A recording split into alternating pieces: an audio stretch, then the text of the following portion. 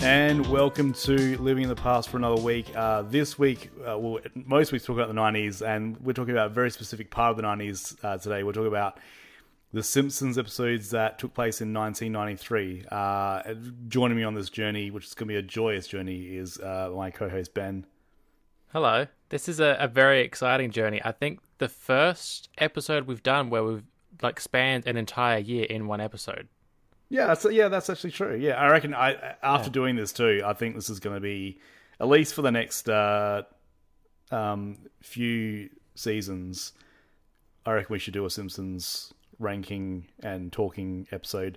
That way we can free up some time to talk about other TV in our main episodes. And also, we're in the golden age, platinum age, diamond age of Simpsons here. So at least for the next few seasons, I think we'll be doing one of these per season. So, and apologies, we did jump on the golden age. Personally, I think a touch late. So we're jumping in halfway through season 4, and to me, it starts probably halfway through season 3. Yeah, well, we'll get to the reason that I find these ones particularly special to me, because I think when we get to them, especially season 5, but I think these ones in particular I was watching as they aired. Like, I was watching Simpsons pretty much from when it first aired on TV, but it was probably more of a my older brothers and sisters thing first, and then they sort of got me on the bandwagon sort of thing. But when these ones were airing, this is when I was really keyed into it and watching it, taping it, and then watching it religiously over and over and over again. So this is your golden years. You're what, 11 now? Yeah, I'm 11. Good, yep. Yeah. Don't have to worry. Don't have to worry about girls getting in the way or anything like that. All I got is me and my TV, and that goes on for the next 14 years. It's a good life. Oh man, I can't believe it's only 14 years. That's not bad. Oh no, yeah. Kudos to you. I'm still going. But let's get right into it. So what we're going to do, I'll sort of lay it down. We're going to go through and talk about each episode that aired in 1993. So we're coming in halfway through season 4, and then also the start of season 5. What we'll do is sort of have a bit of a chat about each episode, and then we're going to rank. We're going to top 5. I did try to cheat and say, let's do a top 10. And it's no. It's always top 5 on here, because that makes it all the more harder to be ruthless about what, in our opinions, are the best 5 episodes of this year. So, yeah. And it's easy to be ruthless, I think, with this season, as we'll come to find out. Yeah. I was surprised about. From the outset, I don't say there's anything too reprehensible. We're not talking about Seinfeld here, but it's. Oh, by the way, recently I've been, and I know it's been around for a while, but there's a bunch of those modern Seinfeld people just do an episode. What would happen in an episode if Seinfeld was happening now? So there's been a lot about if Seinfeld happened in COVID, and it's there's some pretty good ones out there if you can find them, like Jerry finding someone in the COVID testing line and all that sort of dating them and stuff, and just all that sort of stuff. It just rings and so still true. Somewhat being inappropriate, probably. Still being a little bit kind of this. No. I think there's a couple of ones where Kramer's involved in the not because he wants to be, but just happens to be at the January 6th insurrection. They see him on TV, which I can totally buy. Yeah, that's classic Kramer. That would 100% happen. Yeah. So let's start off the first one for aired on January 14th, 1993. So we're starting off the year. Marge versus the Monorail, which in my opinion, oh man, it's a banger episode.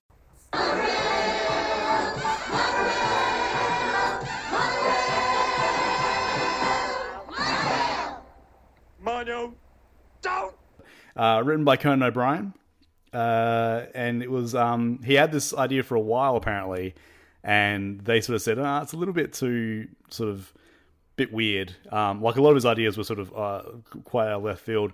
So I think he pitched a couple other episodes. I think one was being the I think it happens in actually season 6, the one where Bart gets a girlfriend. That's Reverend Lovejoy's daughter. I think yes, that's like he had the idea for that. But yeah, this came to it. Apparently, like everyone working on it loved it except for Yardley Smith. Apparently, she's not a fan for whatever reason. I'm not sure. But yeah, I think this is probably the most quotable episode. It's got I call the big one Buddy. It's got Leonard Nimoy for whatever reason. What do you think? That was never really explained, the Leonard Nimoy thing, was it? That was just he was around, and apparently George Takei didn't want to be a part of the show. Yeah, well, and William Shatner was asked as well, and he said no. But I think they got them all back for Futurama, like in a few years' time. Yeah, that episode's fucking amazing. But yeah, it's just looking at this again, and we've talked about it a lot this season. When you start to watch things properly as not as like background or sort of just looking at your phone sort of thing, like actually sort of watching it sort of frame to frame. I didn't ever notice that on the monorail in some of the pictures in the background. There's a picture of the Hindenburg crashing and also a picture of a building on fire in the monorail. Yeah. Just nice little touches. Yeah, just like why? Yeah, like just and a sort of like maybe like a foreboding of what's going to happen. And yeah, it's just that sort of stuff you just sort of concentrate on and just like, oh man, yeah, it was really fun to watch. I think we get a bit Conan biased at times, and anything that his name is on, we think is gold, and we think any little magic touch is all Conan O'Brien, and it's probably not, but you do get a sense sometimes when it is him that there's just those little touches here and there that just make it extra special. He's got a knack. He does. He's very smart. I think I said this before, but like, I was always amazed that like, some of my favorite lines and favorite episodes had his involvement in them because, it was like, cause I've listened to some of the, audio commentaries in the past. I actually listened to a few of them this week. And yeah, he was quite involved. And I love the story of people used to walk past his office and he would be acting out like scenes on his desk with like action figures, and there'd be no one else in the room. It's just him sort of making noises and doing voices and stuff like that. And yeah, apparently he was quite, he's just always been that eccentric guy. Maniac. Yes. There's also like a lot of in this season in particular. I think there seems to be like a lot of old timey movie references and also turn of the century sort of stuff. I think I believe Conan was responsible for Ahoy Hoy for Mr. Burns. Yes, he loves his vaudeville stuff. Any old timey, he's crazy into that. It's ridiculous. Yeah, and you'll see it more and more in some of the flashbacks and stuff in later episodes. But yeah, definitely Marge versus the Monorail. One thing, so coming into this, as the theme has been for me throughout these episodes, is poking holes in things, finding their flaws, and The Simpsons has so many. So I'm not gonna there's quite a few, and season 4 is quite bad. I'll say straight away. Okay. They make bad wife beating references in this episode, and he's got the no fat chick shirt. Yeah, they and that comes up again, I think later in the series. I think there was and that might sort of speak to the age of the writers in the room, is that a lot of them, there was a bit of a shift between season 4 and season 5. And they got different showrunners and stuff like that too. And I wonder whether maybe they got the sort of newer, maybe recently graduated college people in, and they were a bit more like woke for that time. It's a bit about this stuff is about them trying to be edgy and push boundaries, which I think they stepped away from eventually. We got John Schwartzwalder in there, who does he's done most of your favorite episodes that I would suggest has been written by John Schwartzwalder. But he's also a noted right wing sort of Republican. He's a lot of the writers have those things, and it's good that they can sort of put most of it sort of on the back burner for and don't sort of inject it into the show. But I suppose if you've got people who think making sexist, misogynistic jokes is kind of you're going to get that in the mix, and I think at that time we still hadn't sort of progressed past that. I mean, it takes a while. I mean, we just talked the other night about Family Guy and how that's still, conceivably it's some of the stuff that happens in that is just amazing. I'm amazed that gets through, but I suppose it'll be interesting. I didn't pick up as much on it, and I think maybe it's because I don't know, but maybe there is that age gap where I might not be as I might not pick it up as much, and because this is all sort of burnt into my memory, I'm like, oh, that's fine. It's just Simpsons. They're not offensive. And no, they are. Yeah. So, well, I went looking for it, and I'm sure I didn't pick up on all of them. But jumping on to the next episode, Selma's Choice. Yep. We found this one swimming naked in the fermentarium. I am the Lizard Queen. Give her this, and then these. Oh, thank you, Doctor. Oh, I'm not a doctor. I didn't find a lot. That I love this episode. The only issue I had was they make a lot of light of death. It's. I mean, you can take that any way you like. But as a kid watching it, it's all funny and games, and then as an adult watching it back, man, they make people dying just seem like a joke, and it's all cool. Legend of the Dog-Faced Woman. I mean, it's pretty good. I love that also, they're just smoking like trains in a car full of kids as well. It's amazing. Yeah. I love this one. I really like B character storylines and shows, and that doesn't go just for Simpsons. I love when you've got enough character development in your B. I'm gonna call them B characters, but they're not any worse. But to be able to get that's why I really love that 22 short films about Springfield. That was amazing to go around the town and have these different stories going on, and you've got the characters are so good and so memorable that they can actually carry parts of that episode. I think Selma and Patty are some of the episodes around them are great. The one coming up with I think in a couple of seasons time where she marries Troy McClure is one of my favorites of all time. Yeah. But I do like when they sort of drift off from the main family. So this one in particular, we get Jub. We get one of my favorite things that me and my brother used to do is when he's eating the potato chips that have been left to Marge in the will. And he just goes, uh-oh, and then just keeps eating. It's just amazing. We get another performance from Hooray for Everything, that group of singers. And it's amazing. Because they're doing the singers they did the halftime show in one of the other episodes, and this one they're at Duff Gardens. They sing Walk on the Wild Side. And they go Oh. And right. Yes. They actually changed the lyrics because in the original lyrics it's and all the colored girls, and then I think this one they go and all the races say and they make it real PC. Nice. Yeah.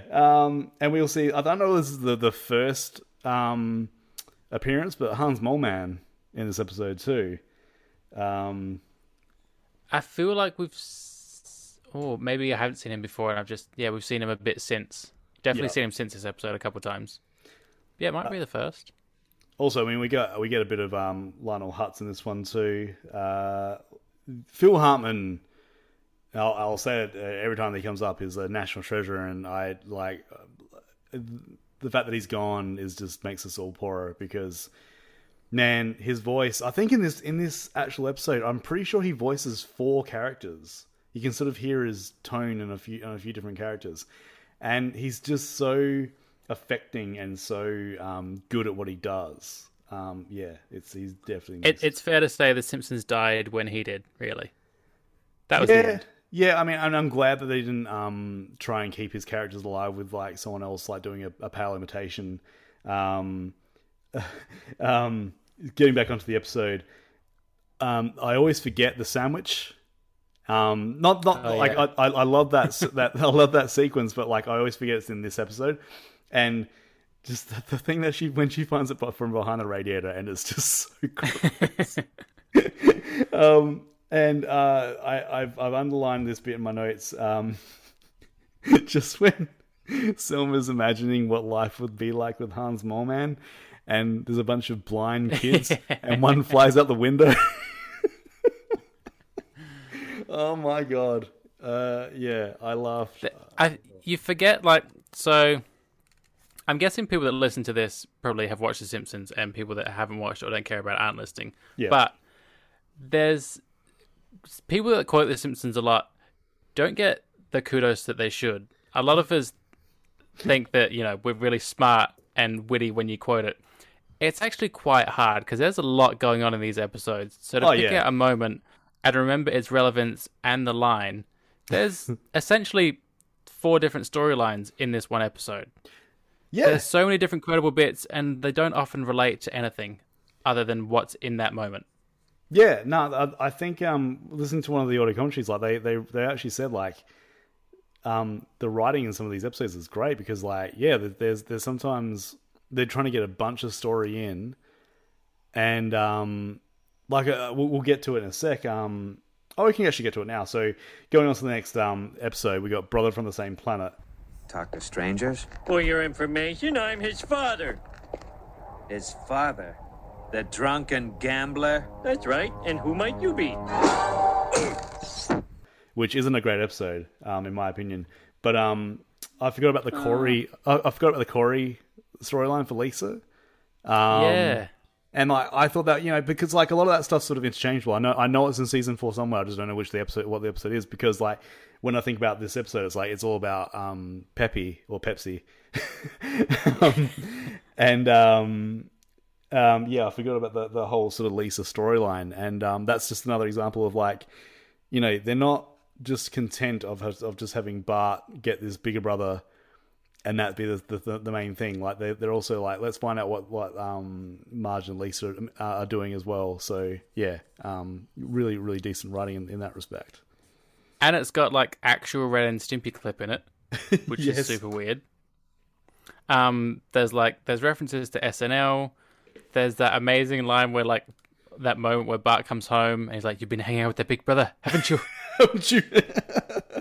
Which I think is from like some 40s or 50s film that they ripped off. I'm sure it's probably. But this whole episode for me is, I forget all of that other gloriousness just for when Homer's going through the book of potential sons or brothers, and there's that. Suey. It's so mean, but it's so good. Yeah, I love it. Homer's especially mean in this. And the thing is, like, some of these he's a more fleshed out character. I don't know whether like I'm not gonna say that it's the only instance I can think of, because like maybe there's more, but it's so interesting that he's so fleshed out in these seasons, and I think he's actually got more one dimensional as he's gone along, which is usually the other way around. You usually start off like, you know, pretty plain and simple, and then you like get these different sort of like character things attached to you. But like, I think they've actually dumbed him down more and more as it's gone on, and I think that's why he's not as funny these days, because I think he doesn't have like these layers that he had in the early series.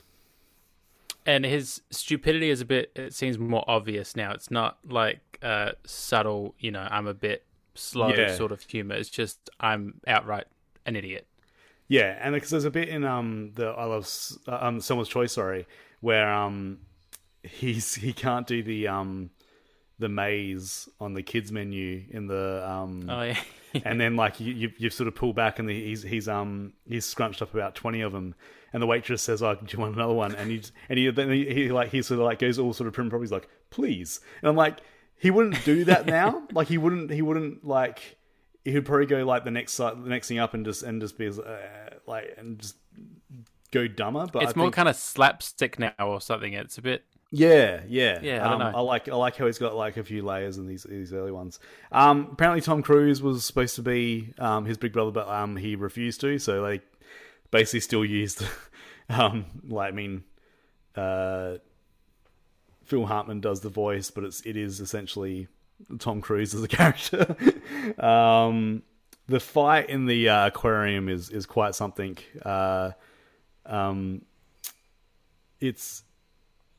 But also, like when you think about it, it's kind of odd that you have like these two guys fighting in front of a child and essentially fighting for the child's love, and the fact that Homer's quite good at it. Yeah. Like, since when can you beat up Tom Cruise? Yeah, no, you can't. And he essentially doesn't win.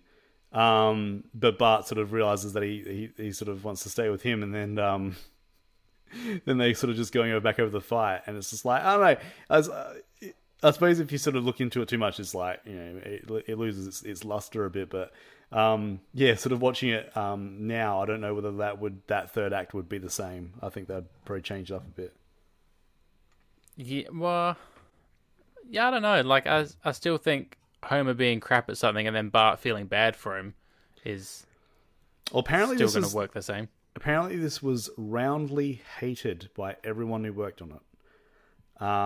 Even that one seems of harsh. James L. Brooks even said to the writer or the director, like, "Don't bring this shit up anymore. Like, don't bring us this sort of stuff anymore." Don't know. Like, I was trying to find more to it of why that was. I don't know whether it was like a bit too emotional or like. Because the thing is, like, it's a bit high stakes to, like, basically have Bart go find another father, essentially, and then everything go back to normal for the next week. Something that they do not give a shit about in about 6 seasons' time. I mean, that happens all the time. Armin Tanzarian. Shut up. But yeah, I think at that stage, I think they maybe they were like, we can't rock the boat too much, and, like, this is, like, a bit too heavy to have, like, all sort of stitched up within 22 minutes. So I don't know. But it's not horrible. But I think it's one of the weaker ones of this season. Yeah, it's funny that some people seem to hate it and they still went ahead with it. Like, you wrote it, you drew it, you put it all together, and then still released it. Like, through all of that. At what point were they like, actually, this is shit? Yes, I think it's, I don't know whether it's just like some of the producers probably don't sort of weigh in until they actually, like, see storyboarded and stuff like that. And then I think it's by then it's like too far gone to get back again. So, but let's move on to I Love Lisa, which is fantastic. What's your name, son? Ralph! And is this your girlfriend, Ralph? Yes, I love Lisa Simpson, and when I grow up, I'm going to marry her. No! Now you listen to me. I don't like you. I never liked you. And the only reason I gave you that stupid Valentine is because nobody else would. Watch this, Lise. You can actually pinpoint the second when his heart rips in half. And now. Got some very, very memorable lines in this one, and this one is just like, it's like bang, bang, bang, like it's just joke after joke after joke after. It starts off with Monster Mash and the two radio guys having a fight. Oh yeah. I mean, it's just like that, and then they close the episode with it again. I love those two radio guys. They should have come up a lot more. I think the biggest thing they got was Stampy. That was like the biggest. When they tried to replace him with a robot. Looks like Congress did it again. Yeah. What a bunch of clowns. How does it stay up with the times like that? This one's got some very, very odd. Did you watch this on Disney Plus? Yes. So you like the thing is, because we do have some listeners in America, we actually got like a cut version of a lot of these episodes when they first run in Australia. The most notable one being in this one where Chief Wiggum busts Krusty in a porno theater, and actually sits down. He's like, "Oh, I'm not," and he's telling this story to his son and Lisa while driving him to an event. And he comes and he's like, "Oh, nothing like a good porno movie." And I think it was like kind of referencing the Pee Wee Herman thing at the time, like how he got busted in a porno theater. And like even and Lisa's like, "Oh, that that story is not appropriate for kids." And he's like, "Oh, I keep my pants on this one." And it's just like, this is a very odd thing to put in like a kid's, like, and I know it's not a kid's show, but like, but it's a PG show. This is the stuff where I'm like, I hear it from the kitchen when my kids are on. It's like, "Oh, I'm going to have to explain that one in a couple of minutes." It's weird. They dance on that line of what they'll get away with, like what kids won't pick up on, what adults will enjoy. But I never saw that line until the DVD came out. So in Australia, on when it got syndicated in Australia and on Fox and stuff like that line, "There's nothing like a good porno," was never in it. Same with a couple other things that come up later. With violence and some of the like sexual jokes, they were all cut out of Australian TV when they first ran. There's quite a bit, if we're being PC, they could have cut out of this episode. I'm only going to say it once in this episode, because this is his first appearance in the episodes that we're covering for Apu. Oh yeah, who well covered. We don't need to go into why that character is an issue. But then at one point there's a line, "I'm not gay, but I'll learn." Oh, yeah. And then the comments about Bart saying, like, telling Lisa she doesn't want to know how far he'd go just to go to that Krusty special. Yeah. And it's just like... you're 10 years old. What are we trying to imply here? Like you'd rather like... I don't know. It's that I'm not gay, but I'll learn. I remember it was roundly repeated by my friends in high school and stuff too. It's all, and even the fact of like women having to reject men. Like, I know this is just a kids show and it's all fun, but these are the things that kids take on, like saying "I'm not gay, but I'll learn," and repeating those things in school, and it just becoming part of like your psyche, and this is normal, and this is fun, and this is what society's teaching us. Yeah. Which I don't think the writers really thought or gave a shit about at the time. They were just writing what they thought was funny. Yeah, because I mean, like, they were like probably 30 years old, so they're like born in the 60s and 70s, not growing up with that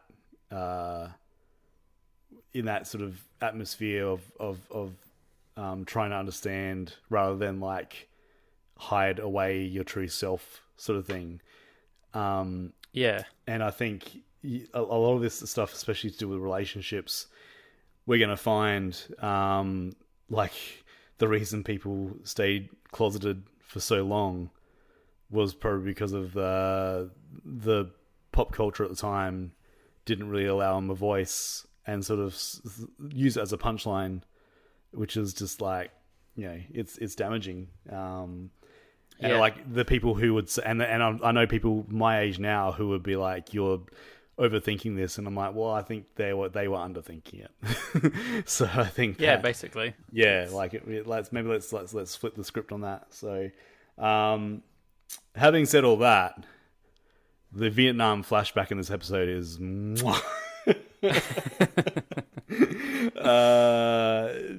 as good as... this is probably one of the better ones. I do like the one where they do a Psycho reference in one of them. I think it's when Samantha Stanky comes and they basically got the Psycho house and Principal Skinner's talking to his mother.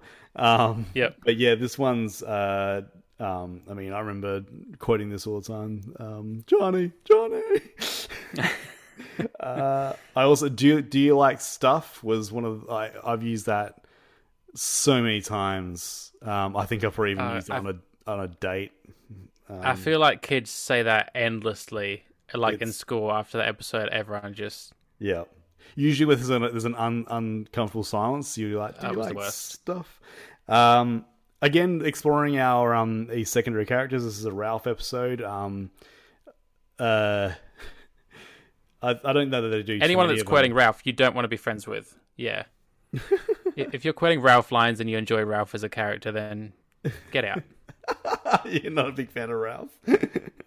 He's like he has his moments. Like I'm Idaho, but I don't really have a lot of time for him. I do like the mediocre president song in this one too. Just I do like their musicals stuff. And I'm very embarrassed to say that a lot of musicals that I now know of and like my roots were like they were probably in the Simpsons episodes where they were referenced or like parodied and stuff. So, but moving on to Duffless. My name is Otto. I love to get blotto. My name is Hans. Drinking has ruined my life. I'm 31 years old. My name is Homer, and I'm just here because the court made me come. Homer, with our help, you'll never touch a beer again. This one's I don't know. I'm not a big fan of this one. What? Troublesome, I think. Yeah. I'm not sure whether like I mean, basically, if you've never seen it, is Homer's basically trying to give up. He drives drunk. Well, not drunk, but he drives under the influence, and then he gets he has to give up alcohol for 30 days or more. Yeah, she asks him to not drink for a month, and he says, "No, dear, for a month." Yeah, and it's just like I suppose it's like the alcohol culture in the show is probably like it's definitely ingrained sort of thing. I find the choking of Bart incidentally quite a lot more upsetting now, being a father. And I know that shouldn't be like the reason for me now finding it upsetting, but like just the that being a punchline, being literally choking your child is and I'm also wanting to know when they stopped it, and I'm pretty sure it's somewhere around now. I don't think you'll see it much in seasons 6, 7, 8.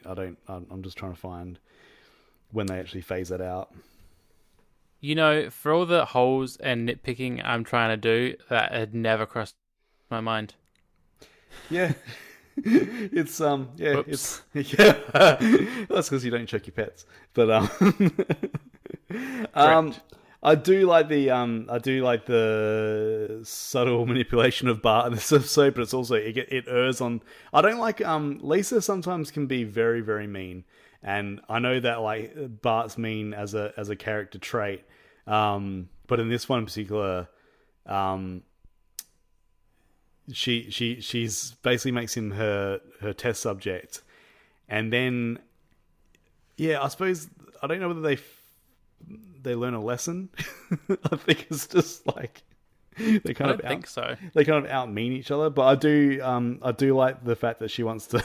I always like the bit where like they're cutting up a huge tomato in some shack in some country, and they've got a picture of her, and that's what she wants to be remembered by. This one I really enjoy their little back and forth of her showing how dumb Bart is and like catching him, and like the image, his head on a little hamster body. Yeah, I always thoroughly enjoyed that. I don't know why. Apparently, the director didn't want to show like there's a lot of very much animal activists on staff at The Simpsons, and the director didn't actually want to show the hamster getting shocked, but apparently because it's like a plot device, he allowed it to sort of happen once, but they didn't want to show the actual hamster. Bart was fine. It was fine to get Bart shocked. And I'm pretty sure in that bit where he goes into the kitchen and he can't touch the cupcakes because he's got like PTSD. It's apparently a nod to the Clockwork Orange, which they reference in this show a shocking amount. There's a lot of Clockwork Orange nods, which is kind of disturbing when you think about it, but also kind of hilariously funny. Yeah, like it works really well, and if I still haven't seen that film to this day, and I enjoy those moments and those references, and they're still funny to me regardless of knowing what the full reference is. I owned it on VHS and then sold it to a dude for he said he was convinced that we were the only country that it was available in, and he wanted to send it to his friend, and I had a copy of it. And he ended up giving me $60 for it, and I even still feel a twinge of guilt to this day because I'm pretty sure it wasn't. He was all for it. I was like, oh no, I want to keep it because I at the time I did want to keep it because it was one of those movies that you just wanted to keep just to sort of like I don't actually like movie. I reckon it's kind of shit, but it's one of those ones you want to keep on. It's one of those ones you want to keep hold of because like you want to be edgy and cool because you're like 21 and you've got no fucking clue. But he's like, I'll give you $30. I'll give you $60. I'm like, yeah, and like, I'm also not going to say no to $60 for a VHS video. So yeah. But also, how long can I hold out, and how high will this go? Yeah. Same because this is at the VO store.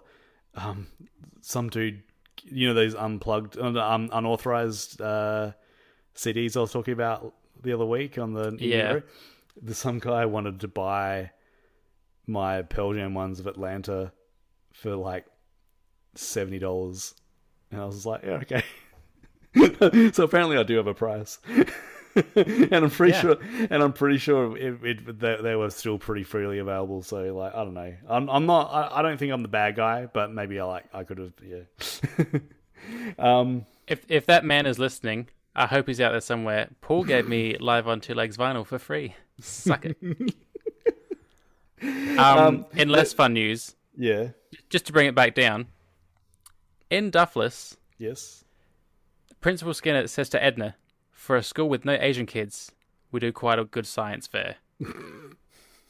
Yes, he does. Yep. Because in the recent years, there's been a bit of a focus on how Asians are represented in American culture and in the news and lots of stuff, and I think they're kind of one of the last ones to get their kudos and to get their like they're still a punchline in a lot of shows. And I'm talking about shows that are probably coming out in like the last few years, and I remember, oh man, like it's like through Simpsons, Family Guy did it a lot. And it was like, I don't think I'd ever really even noticed it. I had the subtitles on, and I'm like, oh, okay. I'm picking up more and more. Yeah, because it's such a throwaway comment. Yeah, it's a nothing little line, and at the time and in that era in society, like, oh yeah, that's funny because stereotypically Asian kids are really smart and good at science. Yeah, but it's an unnecessary, damaging line at the end of the day. Yeah. No, I and that's what I'm here for, folks. To ruin your day. Let's go on to Last Exit to Springfield because that has been actually voted on many polls as the best Simpsons episode ever. We'll march day and night by the big cooling tower. They have the plant, but we have the power. Now do classical gas.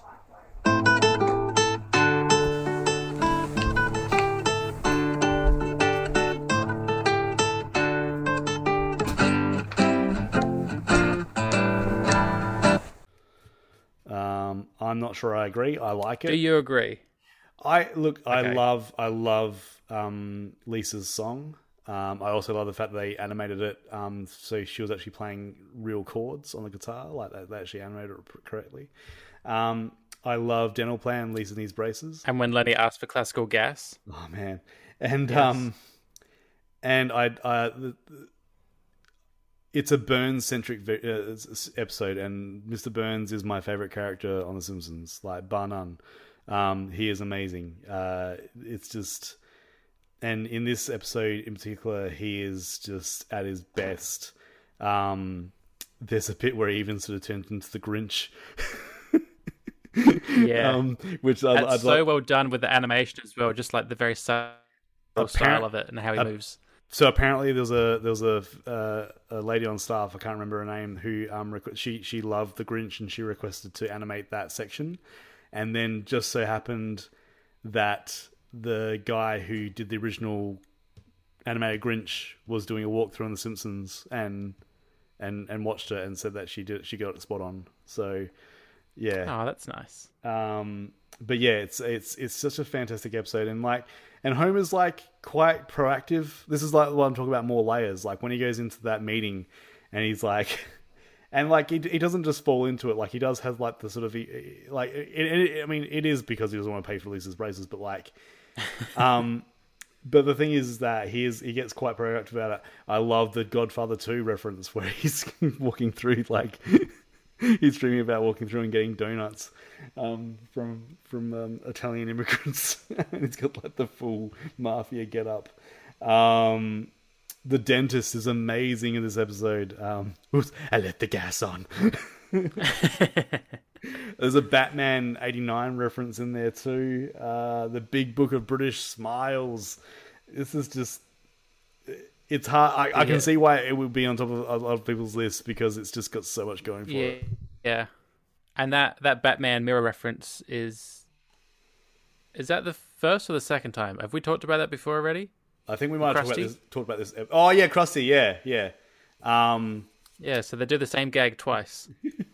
And we got one of my favorite sequences ever was when he goes through like a Get Smart-esque corridors where he has to do all these security protocols, and then when he gets to the actual place he wants to go to, it's just like a rickety screen door and like and there's a dog and he basically just he wants to destroy the town. It's the start of and just episode... shoos the dog away. Like, where does the dog go? How did it get there? Where is it going? Whose dog is it? It could be yours. The start of this episode too was the McBain sequence at the start. Way bloodier than was ever on our... Like, I think it basically cut to basically him breaking out the ice and then goes straight to like the boss giving him the salmon puff. Like, we never saw...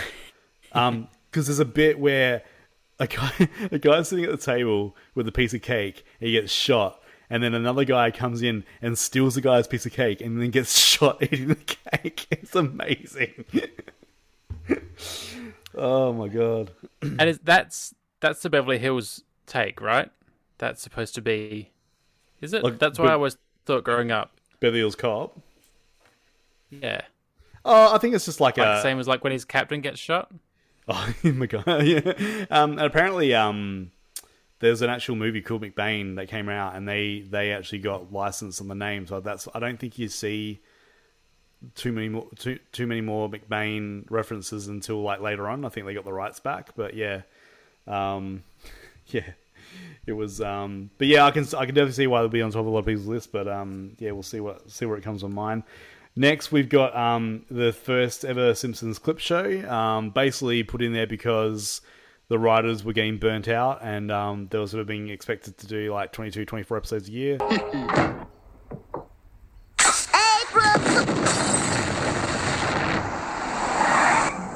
That sounded like an explosion at the old Simpson place.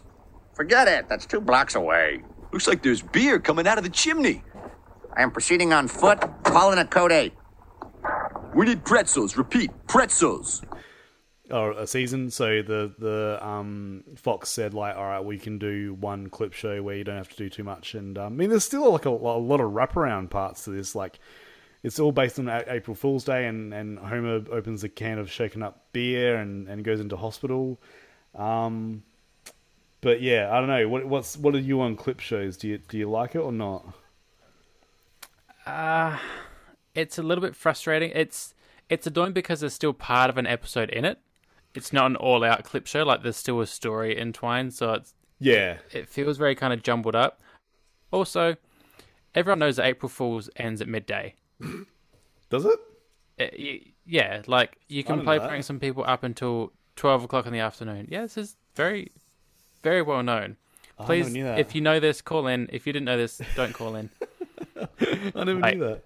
Flip that. Everyone knew that, Paul. Jeez. Damn. Okay. So, like, there's a huge plot hole already that you can't play pranks on anyone beyond midday. So unless Homer's having a beer at 11:59, he would be quite plausible. Because he does turn the heat up. Flawed. Yeah. Oh no. Look, I mean, and I think this is like, I mean, maybe Fox sort of said it was okay because, I mean, what better to basically reel people in? I mean, this is before DVDs, VHS. It's probably even before they were doing a lot of repeats. Like, this is back when, like, they were just like, what you see is what you get. You might get a couple of different ones in, like, the summer, like in the off season, but you weren't getting, you didn't have instant access to Simpsons all the time. So, like, back in the day, I mean, like, the dough sequence where it's just like dough. I mean, that used to crack me up. I loved it. And also they made Homer's fall down the canyon a lot bloodier. They did. Oh my god. And that was also a treat too. So I don't know, like, I don't like, look, it's not, I can tell you right now, it's not gonna be in my top 5. Definitely not. I do respect it more than what I thought it would, because it's more for, like, back in the day. Like, I mean, nowadays, yeah, whatever, but, like, back in the day when we didn't have ready access to old Simpsons, like, if you had a highlights package, awesome. That's fair enough. But yeah, at the time, yes. These days, no. So going on to the front. Move on. This is you didn't like the front? No, sorry. I was talking about the clip show. Okay. The front is obviously, but like when Bart and Lisa want to make their own. Is it Iggy and Ziggy? Phone call, Simpson. Is this the Abraham Simpson who wrote the Itchy and Scratchy episode? Itchy and what? Oh, you must be some kind of crazy person. I'm sorry, but we have a substantial check here for a Mr. Abraham Simpson. That's right. I did the Iggy. Is that what Grandpa calls him? I did the Iggy. I did the Iggy. Again, like, I don't hate this one, but I don't love it. Oh. I'm quite a fan. Like, any sort of Abe episode, I'm usually pretty keen on, because he's pretty dumb and fun. And there's a lot of little things in this. I think I'd mentioned this previously. I'd started to notice them reusing scenes. Oh, yeah. And I wasn't sure if it was deliberate or laziness. And then they reference it. Don't they reference it in this series where they basically do the same background in the back, and they're talking about how animators are lazy? Yeah, they say cartoons aren't 100% realistic, and then Homer walks past while Homer's sitting there. Yes. Yeah, that is coming up. It's amazing. This is a Bart and Lisa story, which I like the Bart and Lisa ones. Like, they're really good. They usually, like, got a bit of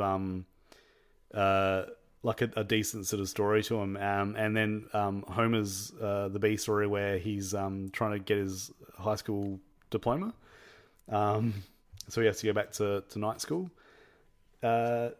It's just like, I think I like it when they like, one of my favorite ones is when Bart and Lisa help the old guy who actually created Itchy and Scratchy. Like, I liked that one a lot.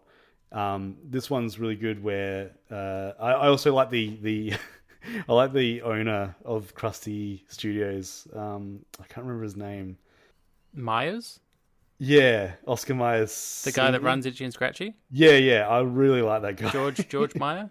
Yeah, I'm not sure. Yeah, I do like it when he throws the thing at the writer's head. I think he does it twice. I think that's one of the scenes they reused. Sing Fair Harvard. Fair Harvard. You, sir. Fucking hell. Oh, they haven't got him on here. Yeah, it was good. Yeah, it's this one's like those little scenes like are great. Like I think when I was watching it recently, I was just like, I don't know. Some of them just didn't hit as well. But you know, we'll keep pushing on. And No, I'm a big fan. Like I said, anything Abe, it's good for me. Yeah. Whacking Day. I don't know whether you like this. I actually really like this episode a lot.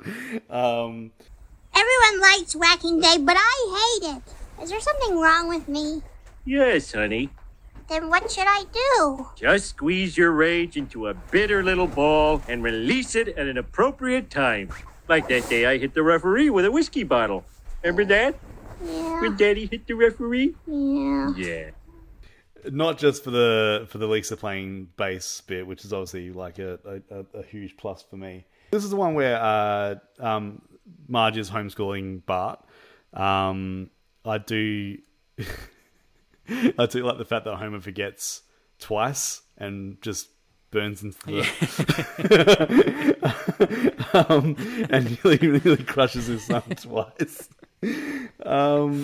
And one of my favorite all-time little sequences is where the music teacher is just sitting on the bench and he goes, "Oh, a bug," and then just a cascade of snakes just goes over the top of him. There's also a JFK reference here. Does that get your motor running? Yeah. And I think they do a lot of them, especially because this will be post JFK Oliver Stone. At the end of the episode, Willie and Principal Skinner like racing to the school. He's like giving them mountain boats and nobody sues. And then he's like, and what if they're dead? Then we ride these mountain bikes to Mexico and freedom, Willie, freedom. Oh my god. I do love a good and like a lot of sitcoms and animated shows are so lazy. I'm not a huge Big Bang Theory person. Like I don't love it. I do love a good sitcom, but one thing that I find when I've watched the episodes I've seen in that and a few other ones of that kind is they have a bunch of stories going on, but like hardly any of them get resolved. Like hardly any of the stories gets resolved, and I'm like, it's just lazy. Like all you're doing is basically just doing a bunch. It's like a sketch show more than actual like a coherent like TV like show with a story with storylines on it. So I love how Simpsons don't sort of do, and I mean I think maybe like later on they start to get a bit lazier with it, but like to make sure that you remember at the end of the episode that there's 4 kids locked in a room at the school, and you've got to give them mountain bikes. Yeah, it's just even when they do like they don't necessarily forget that stuff, but they'll still somehow acknowledge it. Like even if it's not them riding bringing the mountain bikes, I'm sure they would still just have like a cutscene of like them still sat in there. They would acknowledge that this part of the story happened and this part of the story is still active. Yeah. They don't. There's so many random little storylines like branching off, but they generally get acknowledged at some point. It's not here's a bit and then see you later forever. Yeah. Which, I've always loved, and is a bit lacking in a lot of other shows. Marge in Chains is the next. Now you kids be good while Mother's in prison. Don't worry, Mom. I'll bust you out of there just as soon as I get a cocktail dress and a crowbar. Martina, until I met you, I was the loneliest warden in the penal system. Fresh. Oh, down I go. One where Marge, this is one where it's very, very on brand for our world at the moment, where the Osaka flu, that whole sequence is kind of disturbing in a lot of different ways. And then Marge is sort of the only one that's not come down with it. Or maybe she has come down with it, but she's basically the only one that, like, Homer's not going to help. She basically has to do everything, look after, like, not only her husband, both kids, and also her father-in-law. So she forgets her father-in-law's booze that he's not even supposed to be having. And then Apu, as he says, puts that bitch on ice. I mean...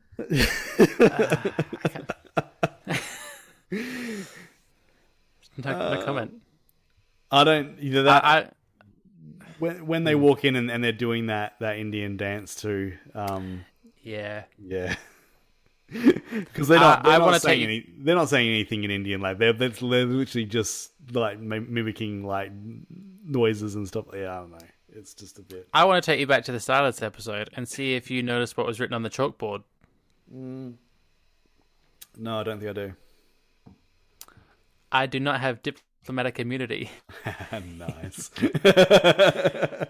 I don't know if that's just a straight up Lethal Weapon reference or if they're making a joke about the Asian flu that's to come, as called in the episode. That's not me naming it that. The Osaka I enjoyed it either way. I also like the fact that they've got like Godzilla with like a ice pack on his head. That's like the news. No, I think it would be a Lethal Weapon. There's a North Haverbrook sign later on too. Ooh, yeah, I do like that. Another little throwback. Or throw forward. No, throwback. Yeah, North Haverbrook. Yeah. Like, yeah, I do like the fact that they reuse. That's another thing that comes up in like later in the episodes, like with the geography. Like, it just gets a bit sort of muddled up and muddied and stuff like that. But like, there was a while there where they sort of had like these. Like, they obviously had Shelbyville and stuff like that around, but like, yeah, I kind of it was like a living, breathing sort of destination in America somewhere. But nowadays it's like they're like, oh, apparently we've got every single climate setting that you can have in the world happening in Springfield. But yeah, I think their issue, and I feel like it's been mentioned before, like someone's come out and said that they didn't really keep track of anything they were doing. So when they had a lot of the same sort of writers, or in the first few years, it was easy to carry on storylines and plots and like similarities, and then as it went on, no one kept note or track of what they'd said in the past. Which is why nothing synced up anymore. Which is why I love Futurama so much, because you had David S. Cohen was the showrunner on that, and he did make sure that everything, like, I mean, they had references to a season 3 episode in their first episode, like Nibbler and all that. No, it was season 4. Like, that's why I love Futurama so much, because it was so intertwined and there was so many little Easter eggs and so many little nods to stuff that hadn't happened yet. And then like you're like, oh, like, you know, you see Leela's parents in the background like before you actually meet them per se. And yeah, Futurama is sort of picked up where the Simpsons left off in smart animation series. So yeah, Futurama doesn't have its own podcast episode though. Futurama will. I still haven't finished. I do. I must admit that I didn't get into the later seasons of Futurama. Like, I haven't seen a lot of them, so I'm not sure if it keeps it up. But definitely the first 4 seasons and some of those movies were quite good. Yes. So moving on, and I think this is the last episode of season 4. Krusty gets cancelled with your friends Red Hot Chili Peppers. So, you want ventriloquism, do ya? Alright, watch this. Hello, Alphonse. I've got a riddle for you. Why is a raven like a writing desk? I don't know. Why is a... Hey, that dummy can't hurt you. He's not even alive. He's dead.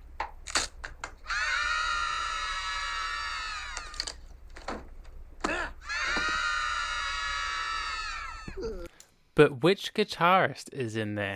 That's Frusciante. We'll never know. It's Frusciante. Whether it's not, I don't know whether him actually doing the voice, but like it looks heaps like him. No, because I don't think he ever speaks. Yeah, he does. He does in the dressing room. Does he? He says something.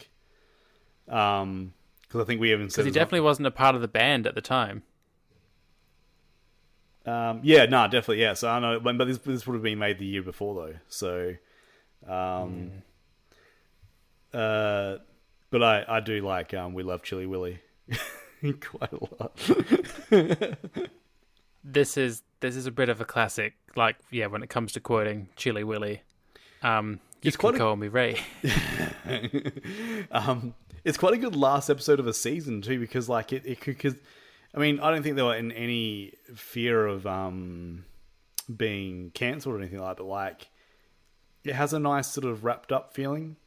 Like like the whole episode sort of ends on a nice note. Like Krusty sort of gets back on top, and man, I do love it when he's like he's been drinking milkshakes and he's just like humongous. Yeah. And they get him back into shape within like a week. Yeah. But I really like the like they get like a bunch of celebrities sort of thing. It does feel like very much a finale of something, and so I do like that. I mean, it's fine. Like, I don't think it's like I mean, I found out what SOB means by watching this one. Like, I had to ask my brother. But, Same, yeah. Gabbo was great, and like I think kind of like a veiled sort of satire of Fox and lots of stuff at the time, because like the ad campaign where they're just basically they're not giving anything away, they go Gabbo, Gabbo, Gabbo, and then like not giving any other information was something that was pretty big in the 90s. It was like, I remember like the amount of TV promos we got, and it's like, and it was good. Like, you're like, oh, I want to know what that is. And it usually turned out to be crap, but like it worked. Oh, but the excitement leading up to it was more than enough to do you remember a show satisfy you? Like, do you remember a show called American Gothic? With no, it had Bill Lumbergh has this like he played a sheriff called Sheriff Burke, and it was about this this like creepy town. I reckon your partner would know about it. It was about this creepy town. There's like all these supernatural things happening. But the promo would actually it would actually interrupt the show or the ads you were watching, like it didn't have any control over it, and they would say American Gothic's coming, and then it would go back to your show, and it's like, oh, that's effective. Like, I mean, that was at the time I was like, that's amazing. Pretty good show. Still holds up too. Is that Bill Lumbergh from Office Space? Bill Lumbergh? Yeah. I should know his name, but I can't remember his name at the moment. No, Bill Lumbergh's his name. Hugh Hefner's in this episode. Elizabeth Taylor. I do like Bart. I mean, as much as it's messed up, but Bart dressed up as Hugh Hefner and has his little bubble pipe. Yeah. But it's also kind of weird that like he's showing a 10-year-old boy around the Playboy Mansion. I mean, there's no nudie people. That's, you know. We got the... Oh, man. When Luke Perry gets shot through the cannon. My valuable face. Isn't his half brother or something like that? Yeah. It's yeah. This was highly quoted as a child growing up. This is... Yeah. There's a lot of hits in this episode. So that's season 4. And what we might do is we might just take a little break, and then we'll come back with the rest of the 93 episodes, and then also our top 5s. So we'll see you in a sec.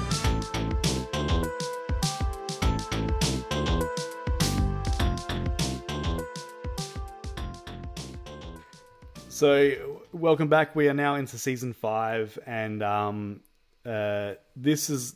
I remember this being the season that basically it had me at... I love this season. I think this is the best season of The Simpsons.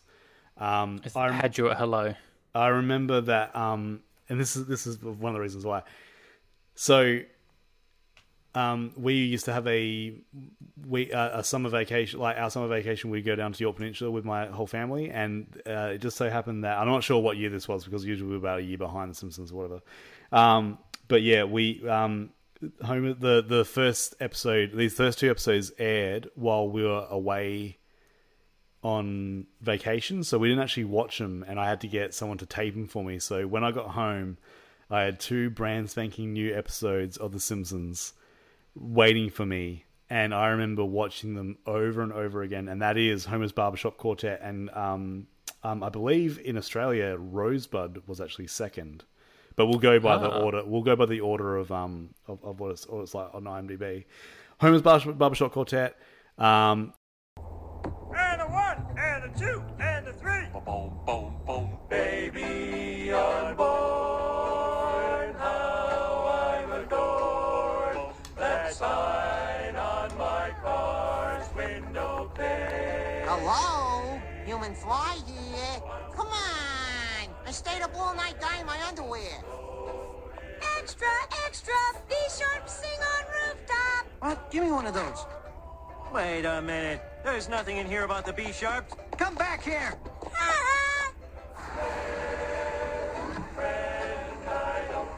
It's been done. Fantastic episode. I love the swap meet at the start. I love Mayor Quimby's I need a drink and a shower. It's just, this is the whole Beatles reference. Like, I mean, this is just like, I mean, this is the power that they had. They could essentially make and get a surviving Beatle to be in the episode and do this parody of like one of the world's most famous bands ever. And everyone was just like, yep, you're allowed to do that. You'll treat it with respect.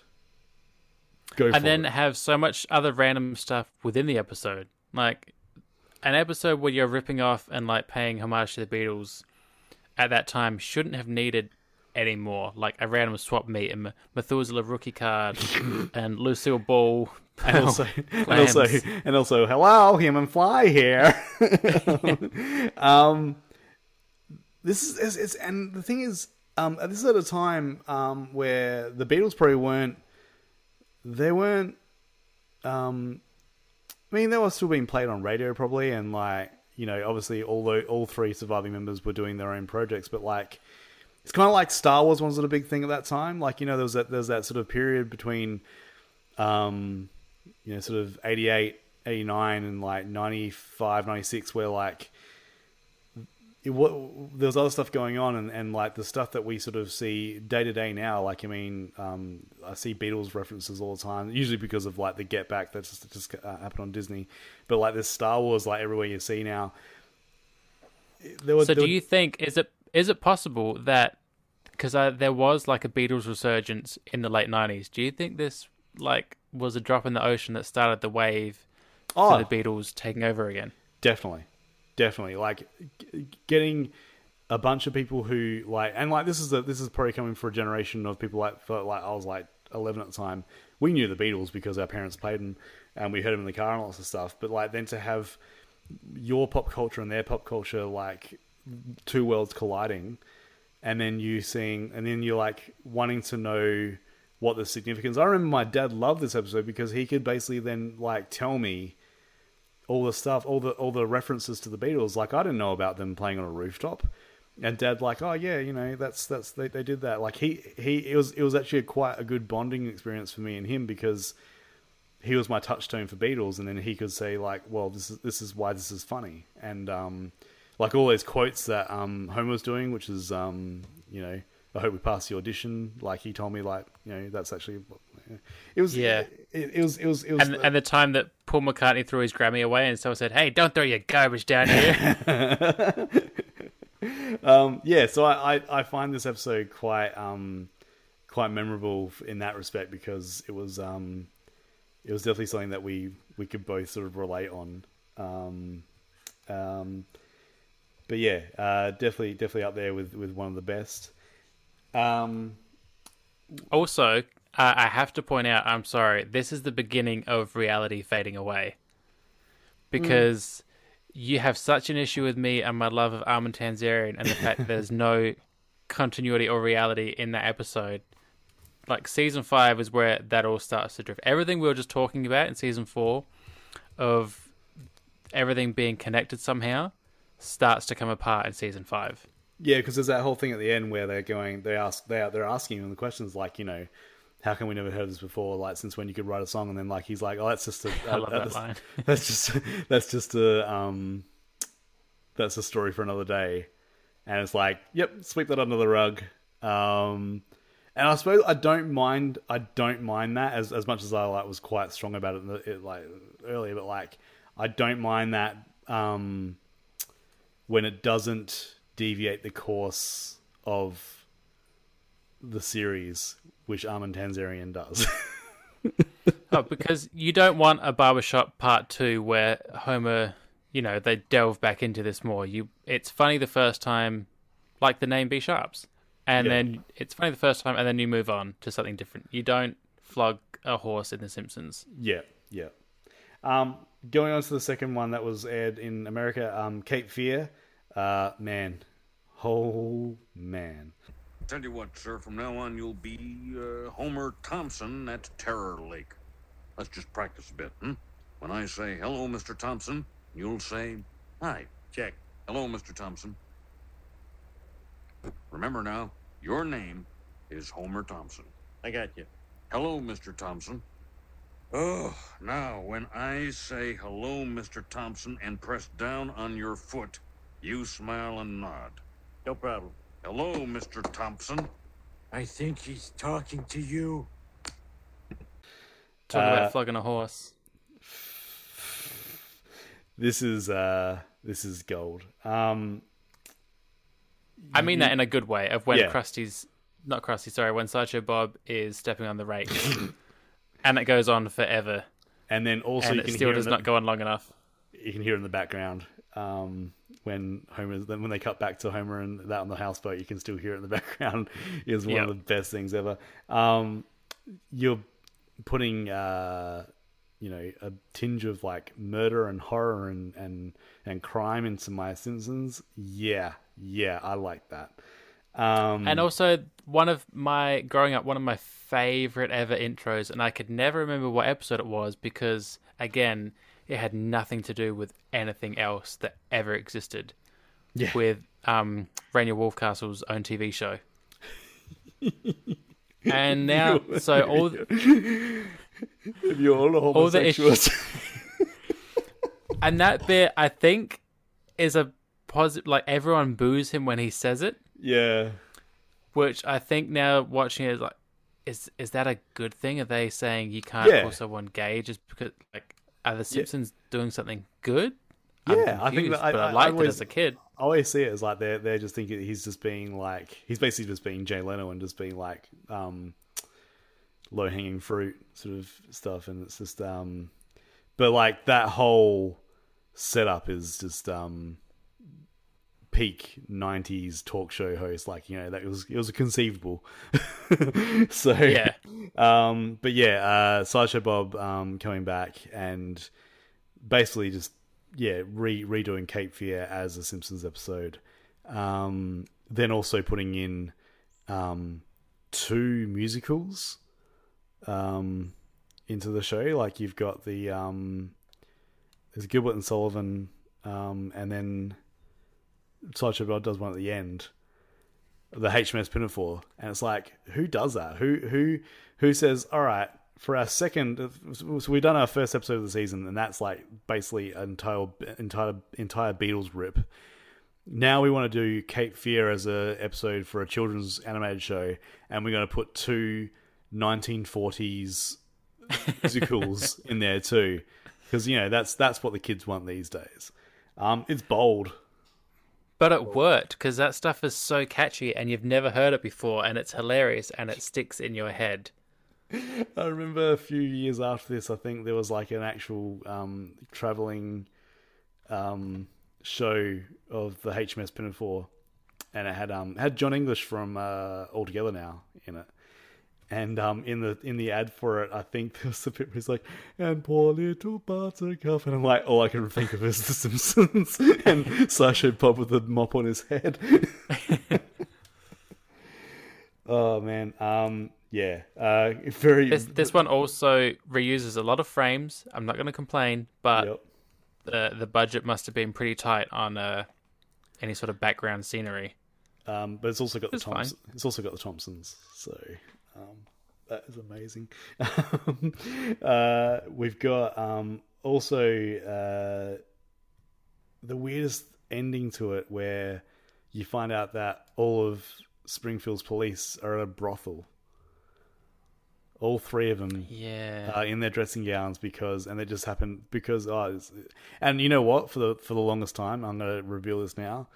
I thought that a brothel at the time meant like some sort of waterway. I don't know. Like I was like, I didn't know what a brothel was, and I was like, and that doesn't explain why they're in dressing gowns. But like, I thought that like he's like, oh, it's a lucky thing you drifted past this brothel. I thought it was like another name for like part of a river or something like that. I mean, that would make sense. Yeah, to a Because young you're a child. a young babe in the woods 11-year-old who doesn't know what a brothel is and shouldn't know what a brothel is. Yeah. So moving on. So back. No, you're not moving on. All right. Okay. This episode, I know I just said the episode shouldn't have sequels, but when Sideshow Bob is driving down the street saying who he's not going to kill, he says Ned and Maud Flanders. He does not say Rod and Todd. I want to see him come back and kill Rod and Todd. He also hasn't bothered to learn Maggie's name. He's like little baby. I assume he's also going to kill Maggie. He's like little baby Simpson. That could be anyone.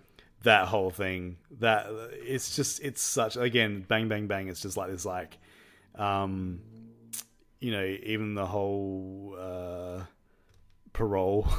No one who speaks German could ever be a bad. Yeah. Yeah. Which is fair because the German are lovely people. They are. Moving on to Homer Goes to College. The watchdog of public safety. Is there any lower form of life? Don't worry, sir. I rounded up our less gifted employees and led them into the basement. Homer, why are we down here? Oh, jeez. I told you, Bernie, to guard the bee. But why? Oh, you guys are pathetic. No wonder Smithers made me head bee guy. It's getting away. Oh, we did bad. Holy shit. Okay, now let's put a time limit on this one now. Yeah. Conan O'Brien basically doing a college movie, a college like sort of frat house movie. That's what Homer thinks college is going to be, and it's like he's just a sort of a fish out of water because there's like most of the people at college are PC, like they have parties without booze. Yeah, everyone's sort of very preppy and very like a jock. I love the idea of someone spiked the punch, I've called your parents. But generally at college, like, you live at the college. Yeah. Like, that's what most of those kids are doing. I love the dean. You can call me Bobby. He used to be the bass player for the Pretenders.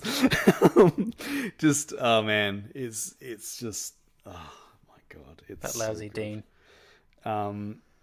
Yeah, we won't sort of, we got to start powering through this because this is getting long. Moving on to Rosebud. We have to mention the bee though in Homer Goes to College. God, yeah. Because to me, this episode doesn't go anywhere without Homer and the bee. And is it Barney? It's not Barney. No, it's not Barney. It's just, the guy's name? There's two. Bernie. I told you, Bernie. Bernie, yes. And he's just these two. Well, why? Guys, get away. We did bad. I also like Burns in this episode is amazing. Where he's like, he actually says, "Oh, very well. It's time for your bribe." And he's like, and the mystery box. Oh man, the box. Yeah. I mean, the start of this episode. How dare you disturb us during nap time at the plant? Yeah. Oh god, I could go on. But we need to move on to Rosebud, which was that was the other one that was on my my tape of the first two episodes that aired in Australia. 64 slices of American cheese. 64. 63. 2. 1. Have you been up all night eating cheese? I think I'm blind. What? Good day to you. Man, Citizen Kane, essentially.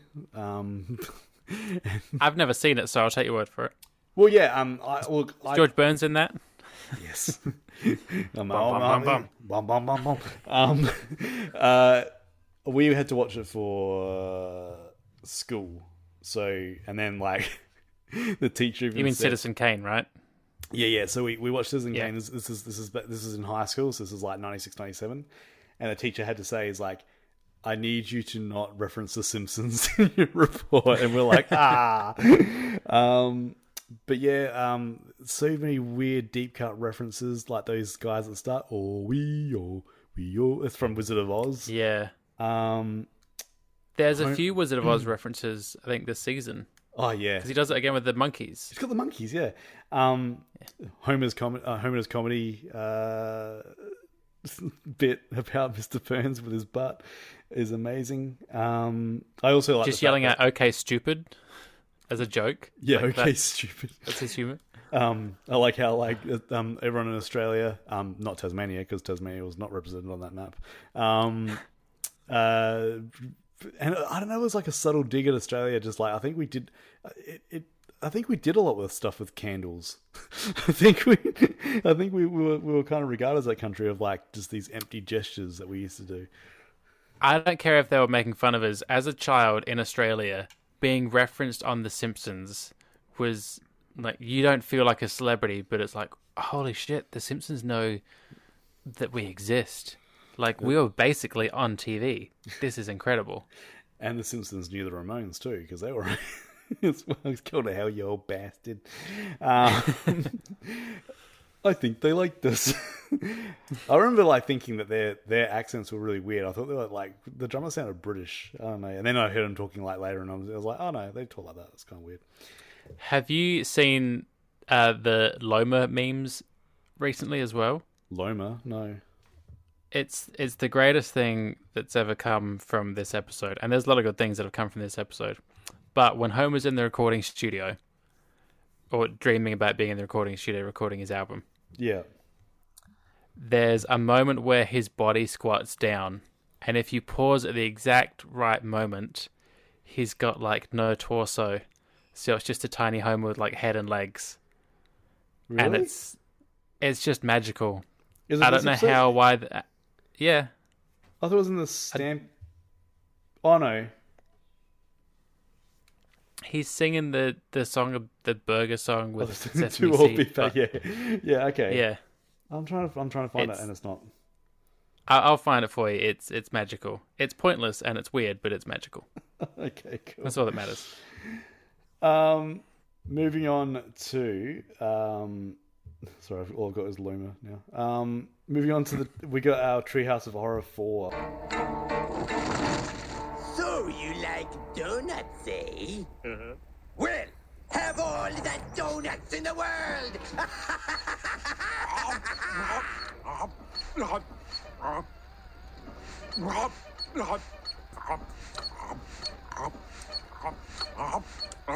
More. Otto, you gotta do something. There's a gremlin on the side of the bus.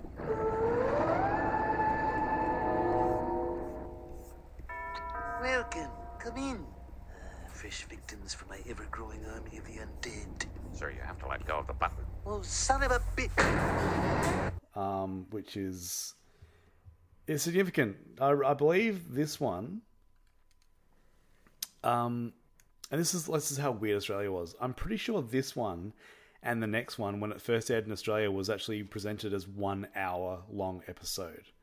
So it had these ones, and then I think it also had next season's Treehouse of Horror sort of like added on to it as well. That's a bit of a rip-off. What happens when then you miss out the following year? Well, because I was also wondering, like, oh man, the way that like stuff aired in Australia was just so stupid sometimes. But referencing Family Guy, all our episodes are kind of all like weirdly released on DVD. Like our seasons don't concur with their seasons, sort of thing. It's like it's just weird. But yeah, so this one had like the had Bart as the wraparound. He was like sort of presenting these 3 tales, but then the next one, I think, which was also had The Shining, didn't have Bart on it, and I always found that weird because I thought like, and that's why I remember like them all being in one like a 1 hour long special. Oh yeah. So in the first one, Homer sells his soul for a donut. Then Bart's got a gremlin on the like the gremlin on the bus is, and I love that one so much. And Mr. Burns as Dracula is amazing. When he's at the door and he almost says "son of a bitch" in the intercom. I love how dirty Homer's neck is. And super fun happy slide becoming just a catchphrase Oh, for man. life because it just runs off the tongue so nicely. We've probably said that sometime in the last like couple of months at some point. It's just, But nothing tops donuts. That was since like throughout my entire life, him eating all the donuts in the world has been one of my favorite scenes that ever happen. And just when the devil, well, not the devil, like the guy asks him, he's like, "So you like donuts?" And he just goes, "Mm-hmm." yeah, He's so calm about it. It's like, yeah, I do. yeah, I do. Yeah. I love how Flanders isn't Flanders the devil in this one? Yes. Yeah. It's just, I don't know, like these Treehouse of Horrors are so good. And I think they do start to dip in quality. I remember like they stopped doing the tombstones, I think, after the last one, and like I believe like these ones were hard for the writers to sort of make. I don't know, like just from listening to audio commentaries, but like yeah, these ones in particular are the ones. I mean, I can't wait till we get to the Shining, because the Shining's like one of my favorite films ever. Then Simpsonized, it's just amazing. So, but we'll get to that. Did you next. notice any of the credits at the start? What their names were? Oh, is that when they put like little sort of plays on their names? Yes, I was too lazy to go back, but Laura said that Conan O'Brien's was Conan Watch NBC O'Brien. Oh, because he would have already got the late night. Yeah, that's amazing. Yeah, and probably had no viewers. Yeah, no doubt. So getting on to Marge and the Lamb. I mean, Look, Marge, there's no reason for you to get dragged into this. Once we lose the cops, I'll let you out. Well, I don't think they're going to be that easy to lose. I mean, these are professional lawmen, and... Oh my God, it just disappeared! It's a ghost car! Ooh. There are ghost cars all over these highways, you know. Hold me. Only if you hold me.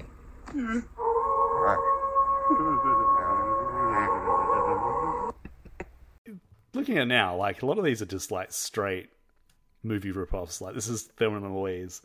But I do like Marge. I do like, we don't get a lot of Marge episodes. And this one's a Marge episode where she doesn't go all out like like Thelma does in the movie, but like she does stand up for herself, and she does she makes her own choices, and I kind of like that. I kind of like that. I mean, Homer's whole thing about not wanting to let her out to have a night to herself is just so on brand for him in these last few seasons. I was going to say, it is classic. I haven't mentioned it in any of these yet because he's still a terrible father and a terrible husband throughout all of these episodes. But this is the one episode where I think they've ripped off from the movie again, because he's actually, aside from that, he's pretty decent. Like, he's a caring, good person for the most part in this. He's just a bit selfish and unsure. He also leaves his kid with a lawyer who's going through their trash. But he's a lawyer. He's got to be trustworthy. Best part of this episode, and I laughed. I laughed so loud that my children were like, "It's not that funny." But I totally forgot about the card that Homer has, always to the opposite of what Bart says. Oh, yeah. And there's just no explanation for it whatsoever. And he's like, "Don't give that card to me." You! I love that's. It's so good. Just Lionel and that's the highlight of when it's not his main episode. Like when he becomes the B character, those little moments are made so much better. When he goes up to the weather vane. Or when he thinks back to the weather and he's like, "I smashed it good. You got real pretty hair." I also like the fact that he knew that he was in a lesbian bar, and they could have made like a really low-hanging fruit joke there too. And he's just like, yeah, he's worried about their safety. Oh, but don't worry, because later Chief Wiggum says, "Just get yourself one of those inflatable women." Oh man! But make sure it's a woman. Yeah, because one time oh god. Yeah. Yeah, because you wouldn't want that. there's a when they're doing the description on the radio and Homer dreams of what they're talking about. Oh my! And the thing is, for some reason that was always cut off on my VHS, like growing up. Like it was just for some reason they just came back from the ads too slow. So all I ever saw was like the card bumping, and then like I see like a brief little glimpse of what he was dreaming about, but it just turns into Marge. So when I got the DVD and I found like I saw the whole thing, I was like, that's amazing. And it's just so him.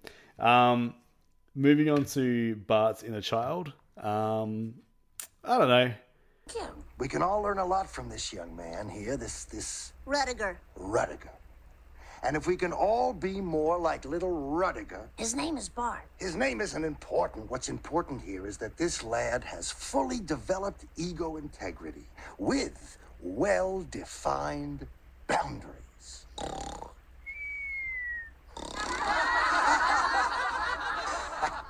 Be like the boy.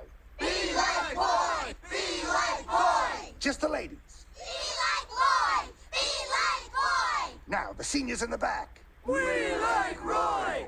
We like Roy! This one out of the season 5, I think, is one of its weakest ones. I don't know why. I just don't. I didn't like it as much on the watch through that I did.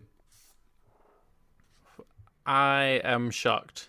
This, really? As annoying as parts of it are, it's just him being called Rudiger. I mean, his name's not important. I think, overall, it's not a great episode, and it has its annoying parts, and it kind of feeds into, I think it's them realizing their popularity and how they were getting quoted a lot, and they're in pop culture now, and this seems to just be a look at what The Simpsons actually was in reality, and how overdone it was, and just not that fun. But for all just the little moments and lines in it, and even watching it now, Homer and Marge have that conversation at the start, and everyone thinks they're gonna like have a fight, and Homer's really in for it. Yeah. Do you remember this? Their conversation does not resolve any issue. Is that the one where they're Homer, like, is that what he's Homer like? eats all the brownies. Is that what he's like? And that sends me into a Shane spiral. Yeah.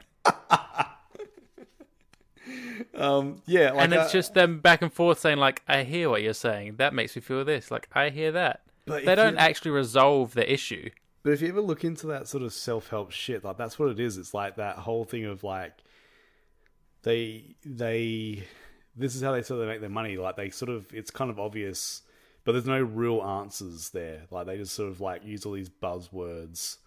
Like when he said, like, a Shane spiral, and it's like, I hear you and all that sort of stuff, and it's like, yeah, but is it actually helping you, or is it actually like are you actually going to use these tools? And it's like, that's what these self-help gurus like trying to prey on, is it's like, we'll make it sound real smart, but it's actually not smart at all. Having said that, We Like Roy is amazing. Yeah, I don't know. I do enjoy, I don't think it was intentional, but Apu skateboarding. So you've stolen this person's culture and made fun of them, and now this person is coming and stealing your culture. I don't think it's deliberate, but I do somewhat enjoy the poetic justice. Yeah, I like Mo. He's like a little Italian child inside of himself. Yeah. Yeah, I don't know. It just didn't. I don't know. I found it a little bit annoying. I don't know. It is a bit annoying, but it has its moments that I think are worthwhile. Moving on to Boy Scouts in the Hood. Don't do what Donnie don't does. They could have made this clearer.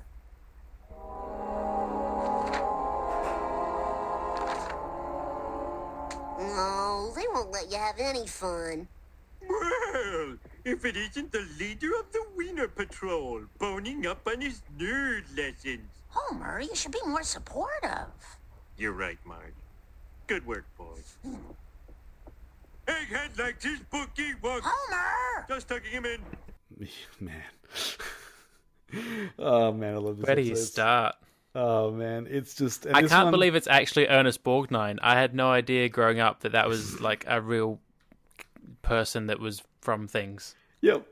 No, he's definitely in it. There's a Friday the 13th reference right at the end. There's a Deliverance reference, like when they're like on their boats and stuff.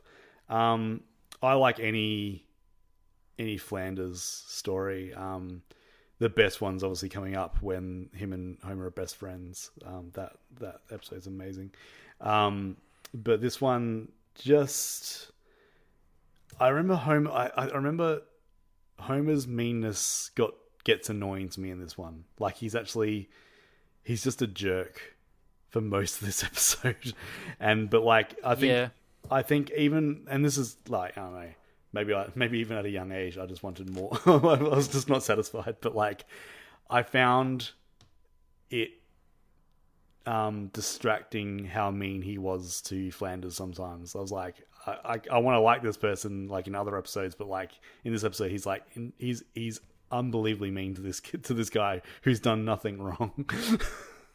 And it's hard watching it now because you can see that in real life people. Like there's a lot of guys out there that are that overbearing, over-controlling, I know better. But you don't always know better. It's okay not to know better and know everything. Yeah, and it's like, especially when you're wrong. It's just in this case, but yeah, I just but I do love Flanders as the Boy Scout leader. What was his You've achieved the rank of Pussy Willow. Oh man, that's the best. And also, don't do what Donnie Don't does.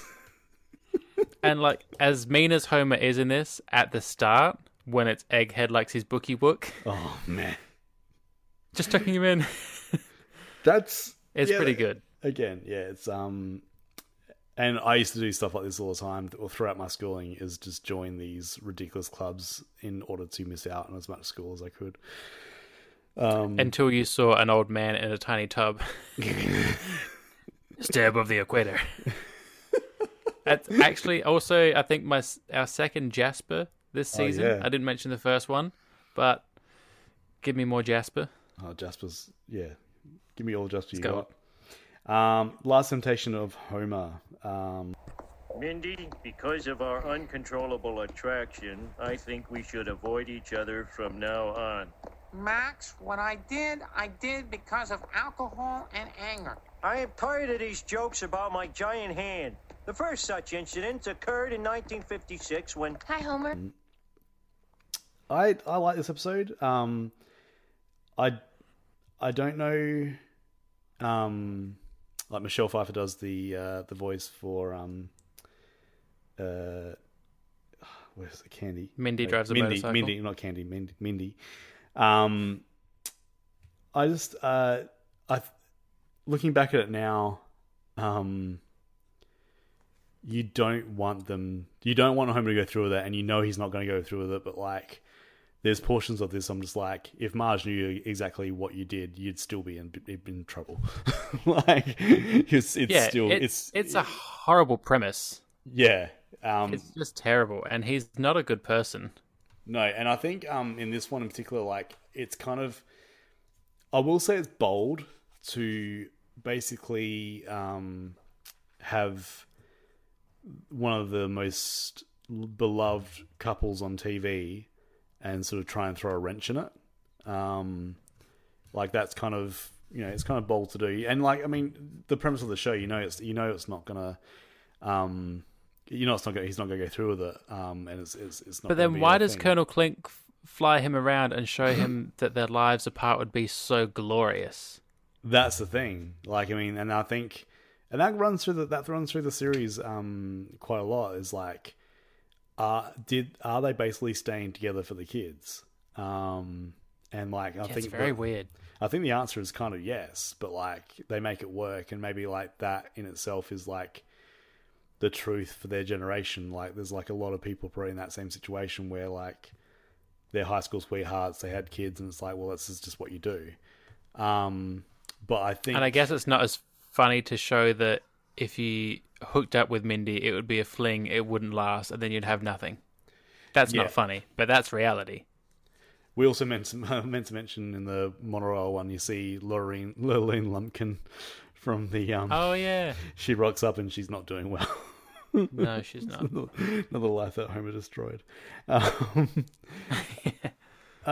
yeah, this one, I do like... I mean, the problem is there's a lot of great moments in it. Yeah, the guy going, this is your room for... Hubba, hubba. And Zootroy at the start, who he looks like a puppet. He's very, very oddly drawn. He doesn't look real. He looks like just a sack at one point. Zootroy is America's apple pie. And the Brazilian... And Stewart. Yeah. Yeah. It's the Brazilian soccer team that the Brazilian soccer team crashed. They crashed on his property. It was a golden age. It was. So going back, and we've got now the last episode of 1993, which was the Springfield, or How I Learned to Stop Worrying and Love Legalized Gambling. Hello, Florida. I'm not a state. I'm a monster. No, Lisa. The only monster here is the gambling monster that has enslaved your mother. I call him Gamblor, and it's time to snatch your mother from his neon claws. Marge, where are you? Damn this casino! This is when Burns opens the casino. The standout best thing of, I think this one is the entire season, and it's really, really horrible, but for some reason I crack up every time, is when Mr. Burns is remembering how he used to spend his days as a child, and he's got a dodging car, and he's just ramming into an Irishman, and the Irishman's like, and the Irishman's like, and then it goes back to Mr. Burns, and he's like, what was I laughing about again? Do yes, I could put Irishman. Oh, that's my God. One of those jokes that you watch and you're like, that's Conan O'Brien, surely. Oh, that's definitely. Conan all over it. Oh, man. Yeah, I still love that bit to this day. That could have gone for so much longer. Just him laughing in certain situations. Same with him with who is it? Is it Hemingway at the start? Who's the man? I'm drawing a blank. It's not Hemingway. It's someone like Hemingway. Yeah.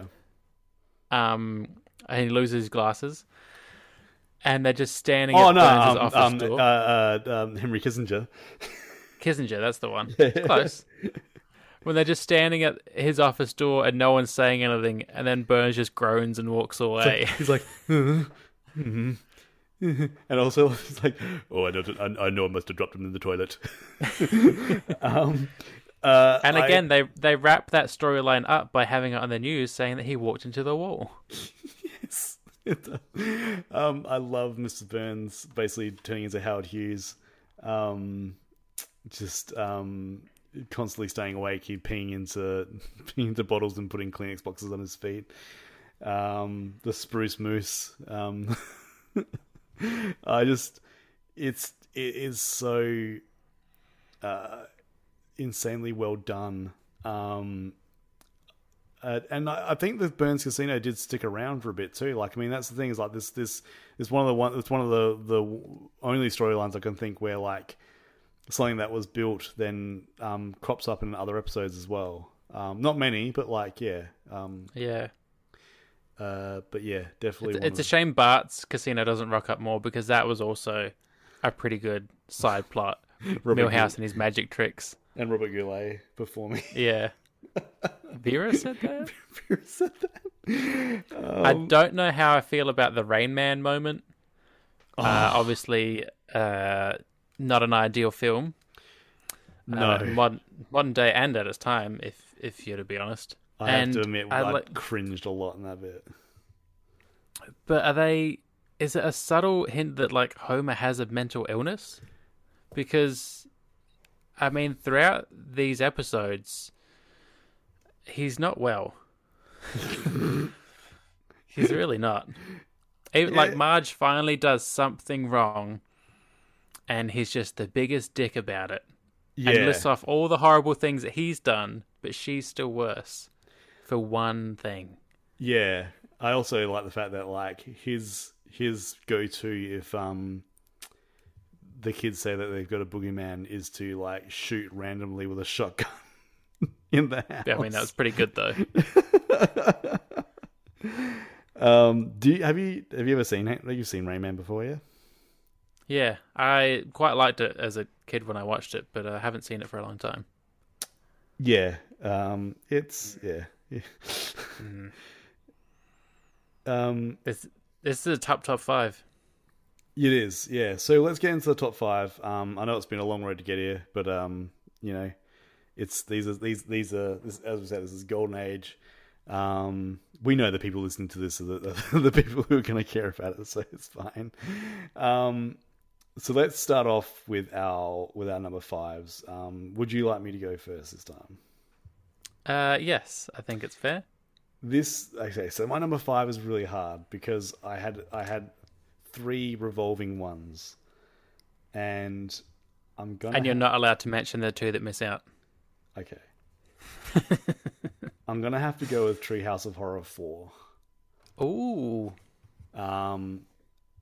One, because I love the Treehouse. I love the horror element of those episodes, and 2 because that again was just and I mean obviously sort of on the back of the that grouped in with the next one too, but like they were just so well written and so well done, and I just loved them so much. I watched them over and over, and yeah. So I'm gonna have to.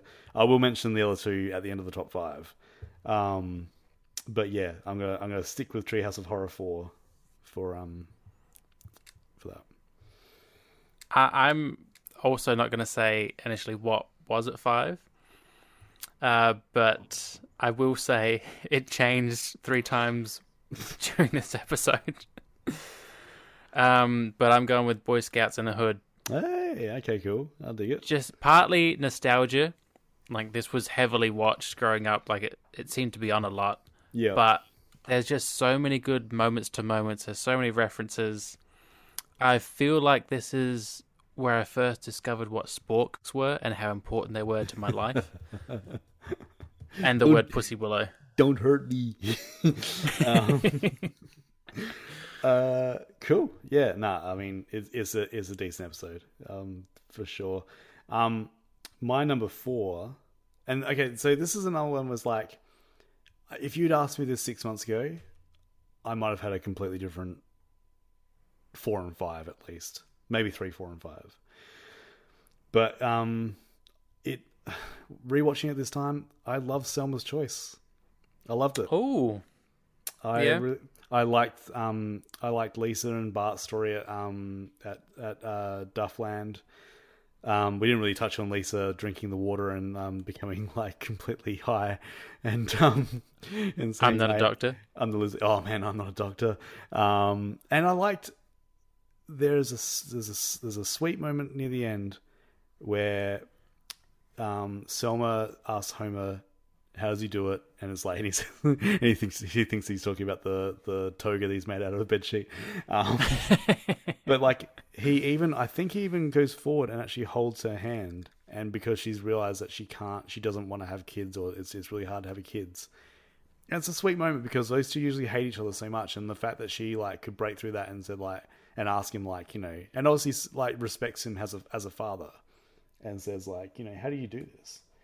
You know, it's not a sweet moment is the advertisement that says, "Put your sperm in our hands." Yeah. All I got now is sperm in a cup. A salty moment. So that's my number 4 is Selma's Choice. Might not have been like a few months ago, but it is now. Yeah, I would not have picked that in your top 5 at all. My number 4, I'm renaming because the title is too long, and I've always just known this episode as Gambler. Oh, Gambler. Yep, fair enough. As problematic as it can be, there's just too many great moments in it. Homer's just too good. when he's like, when he's just talking gibberish, like, you gotta blah. It's just you're good at Fritter. I also like how Otto can just punch out a world heavyweight boxer. Yes. Oh, that's tough. And Lisa is Florida. Oh man. Ralph is Idaho. I'm Idaho. Yeah, of course you are. Yeah, it's good. I mean, I remember I watched this one with my eldest, and when they decide to do it, and like the entire town just turns into like a sleazy sort of, it's sort of everyone's like drinking in the streets and like making out and stuff like that. And he kind of looked at me as like, "What's that all about?" And I'm like, "Yeah, I suppose." I don't know. I still don't know. I found it very confusing as a child, and even then I was like, they're all just partying and celebrating because there's going to be a casino. Yeah. Oh, we also forgot. Freshen your drink, governor. Get out. So my number 3 is Cape Fear. This is exciting. Oh, only 3. Yeah, Cape Fear is up there. The rakes, not the elephants, and also just the fact that you've got Kelsey Grammer back as Sideshow Bob. I love a good Sideshow Bob episode. I know they start to get a little bit meh, but we've still got quite a few to go. One of my favorite episodes of all time is coming up as a Sideshow Bob episode. Use a pen, Sideshow Bob. And I just it's good stuff. What's your number 3? I mean, I have decided, but every now and then I still question. But during this, so my number 5 got changed out a lot. My top 3 have moved around a couple of times, but I think I'm gonna sit with Homer Goes to College. As your number 3. As my number 3. My top 3. Any day they can all switch around. But I didn't have the same fun connection. Like, Homer Goes to College has a lot of great moments in it, but I think because everyone else loved it so much, as a kid, it pushed me away from it a little bit. I can understand that, yeah. And I've never fully come back to it. Like, it's amazing. Like, the Dean, that sounds like a pig fainting. The bee, the box. Roll up with a cup and throw off a bridge. Yeah. There's so much great stuff to it, but I also think the nerds bring it down a notch because they're nerds and they're a bit annoying. They all have nosebleeds. Well, my number 2 is Marge versus the Monorail. Oh, back to season 4. Yeah, that was one of my earliest moments of Simpsons for me. Like this, I always remember. Like me and my brother watched that one all the time. It's just, to me, it's like a near perfect episode. I love all the references. Like I love Lyle Langley. Like I love the song that they do in the town meeting. The ring came off my pudding can. The scientist. The scientist is like, I shouldn't have stopped for that haircut.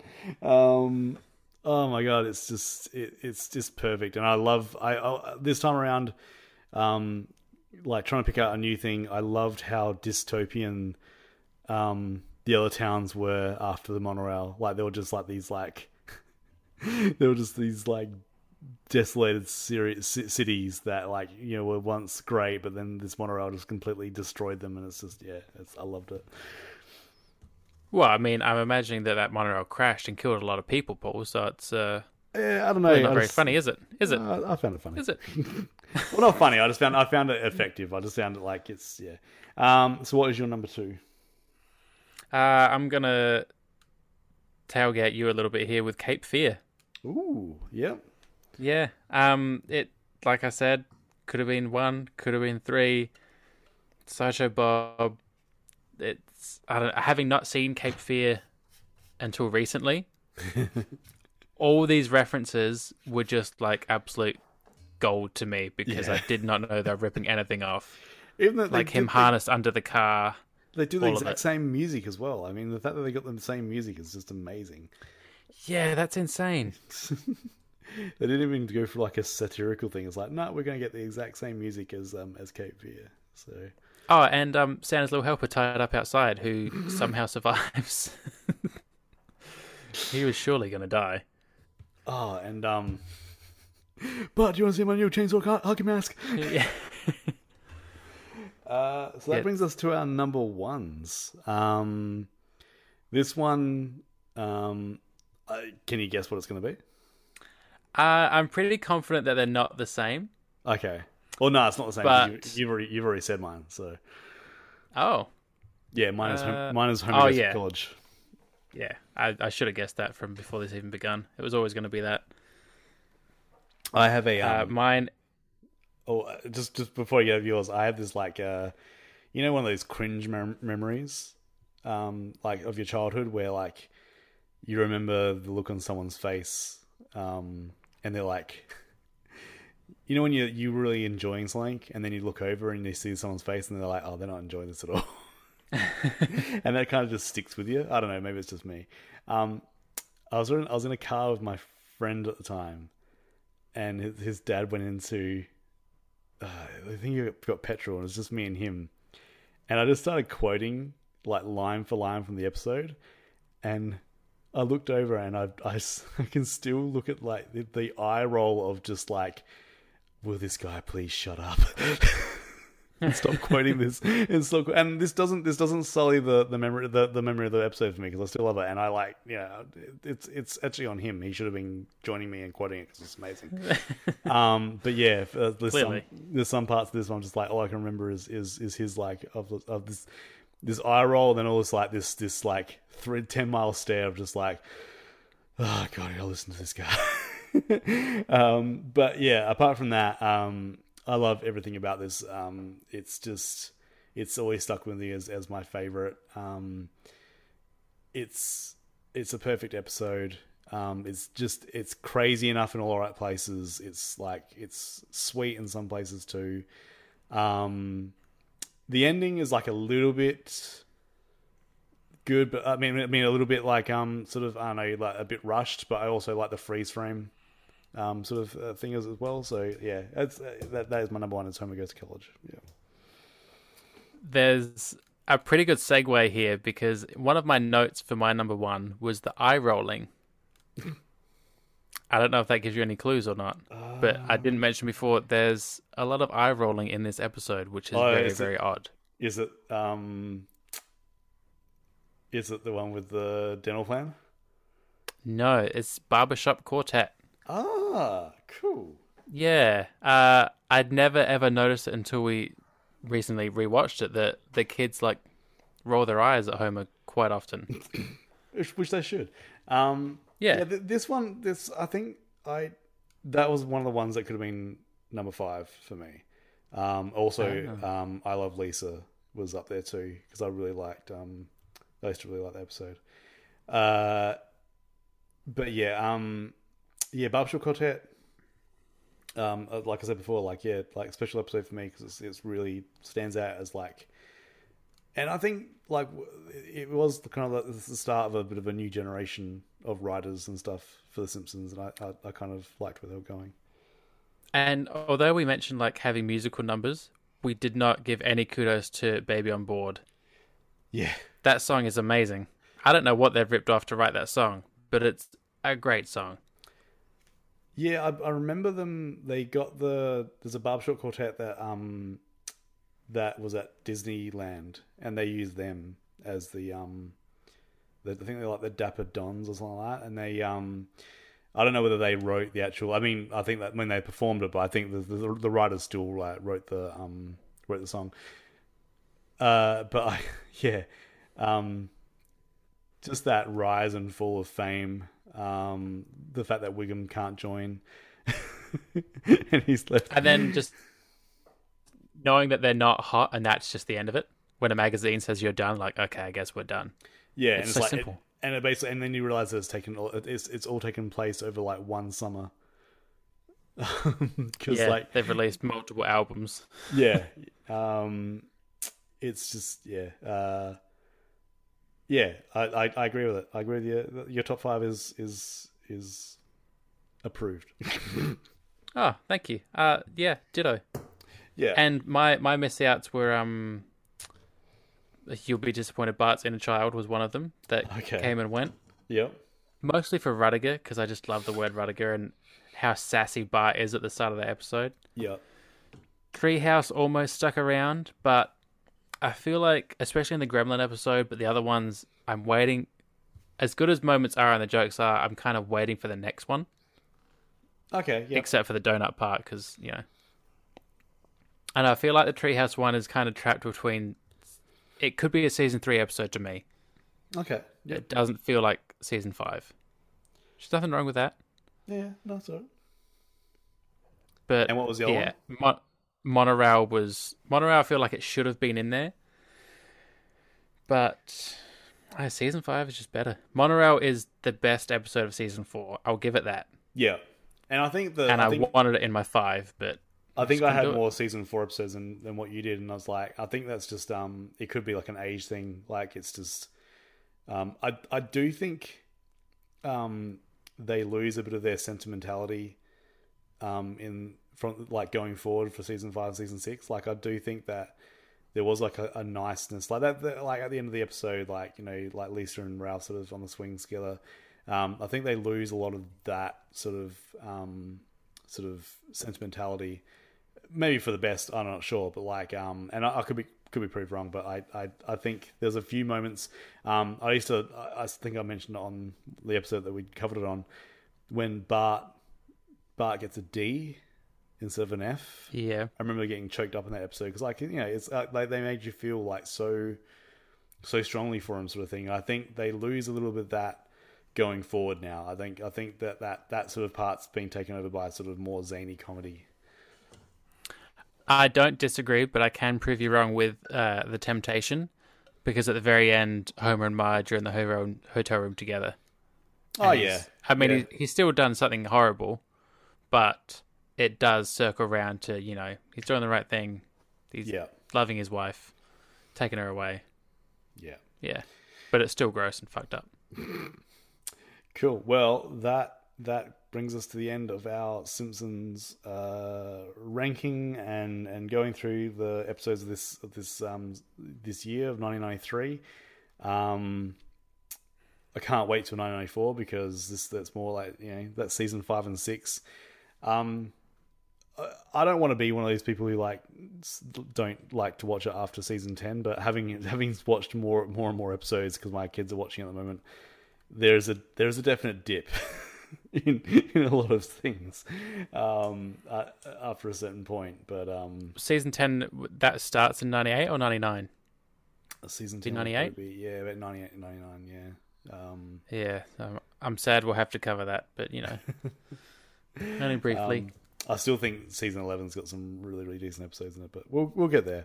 But if you want to get in contact with us, it's livingthepastpod@gmail.com. You can check us out on Instagram, especially this week, because there'll be a bunch of Simpsons stuff going up. Keep an eye out for Loma.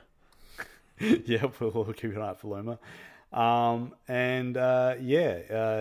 Maybe let us know what your top 5 would be. Just send us an email or respond to us on our Instagram posts. And let us know whose top 5 was better out of Paul and I. Yeah, it was mine, but it's fine. And then,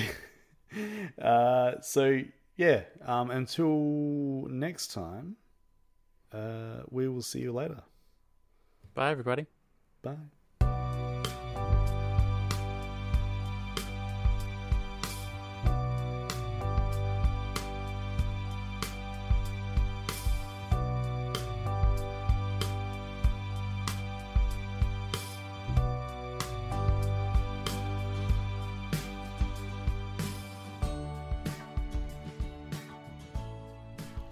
Thank you once again for listening to Living in the Past. Got some awesome people to thank at the end of the show here. Andrew Golding does our music for us. You can check out his stuff at www.antigold.bandcamp.com. Rebecca Sheedy, she does our artwork. You can check out her stuff on Instagram at mildscribbling. Send us an email at livingthepastpod@gmail.com or follow us on Instagram. You can check out letterboxd.com following PD Lumsden and check out the movies that we've been talking about this season. You can check out the music we've been talking about on the podcast by going to Spotify and searching Living in the Past podcast and then the month that you want to check out. Want to help us grow the show? Leave us a 5-star review on Apple Podcasts. Or tell your neighbour, tell your friend, tell your mother. It all helps. And until next time, as we always say, sit back, look back, and relax. Thanks.